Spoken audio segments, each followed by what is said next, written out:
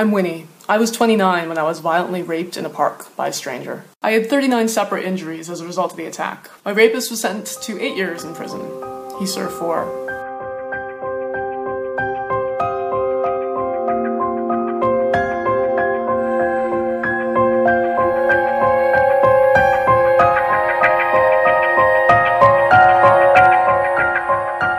Obviously, sexual assault is not an issue I really thought about much until I became a victim myself 7.5 years ago. I mean, I guess growing up as a woman, I'd always kind of had that fear of sexual assault, and you'd hear rumors, you'd hear about it reported in the media, for sure. And then 7.5 years ago, I unfortunately became a victim myself of a rather violent stranger assault.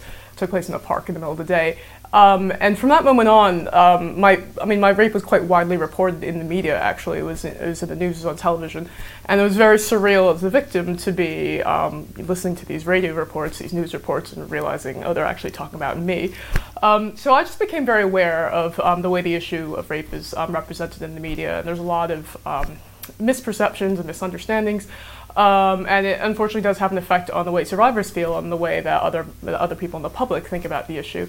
And I think I just realized that needs to change somehow. And so it's kind of been a sort of long journey for me over the 7.5 years, obviously trying to recover from the crime to begin with, and then reclaiming my life, and then realizing, just asking myself, what can I do to try to change things? Obviously, there are so many rape survivors that don't feel comfortable sharing their story publicly, or even with friends or people they consider themselves close to. And that is a huge problem because obviously it's a very damaging experience to have gone through. It's very traumatic for a lot of people. And to stay silent about it and to not tell anyone is actually, I think psychologists will tell you that's actually, it's a very destructive experience to stay silent and feel like you need to hide it.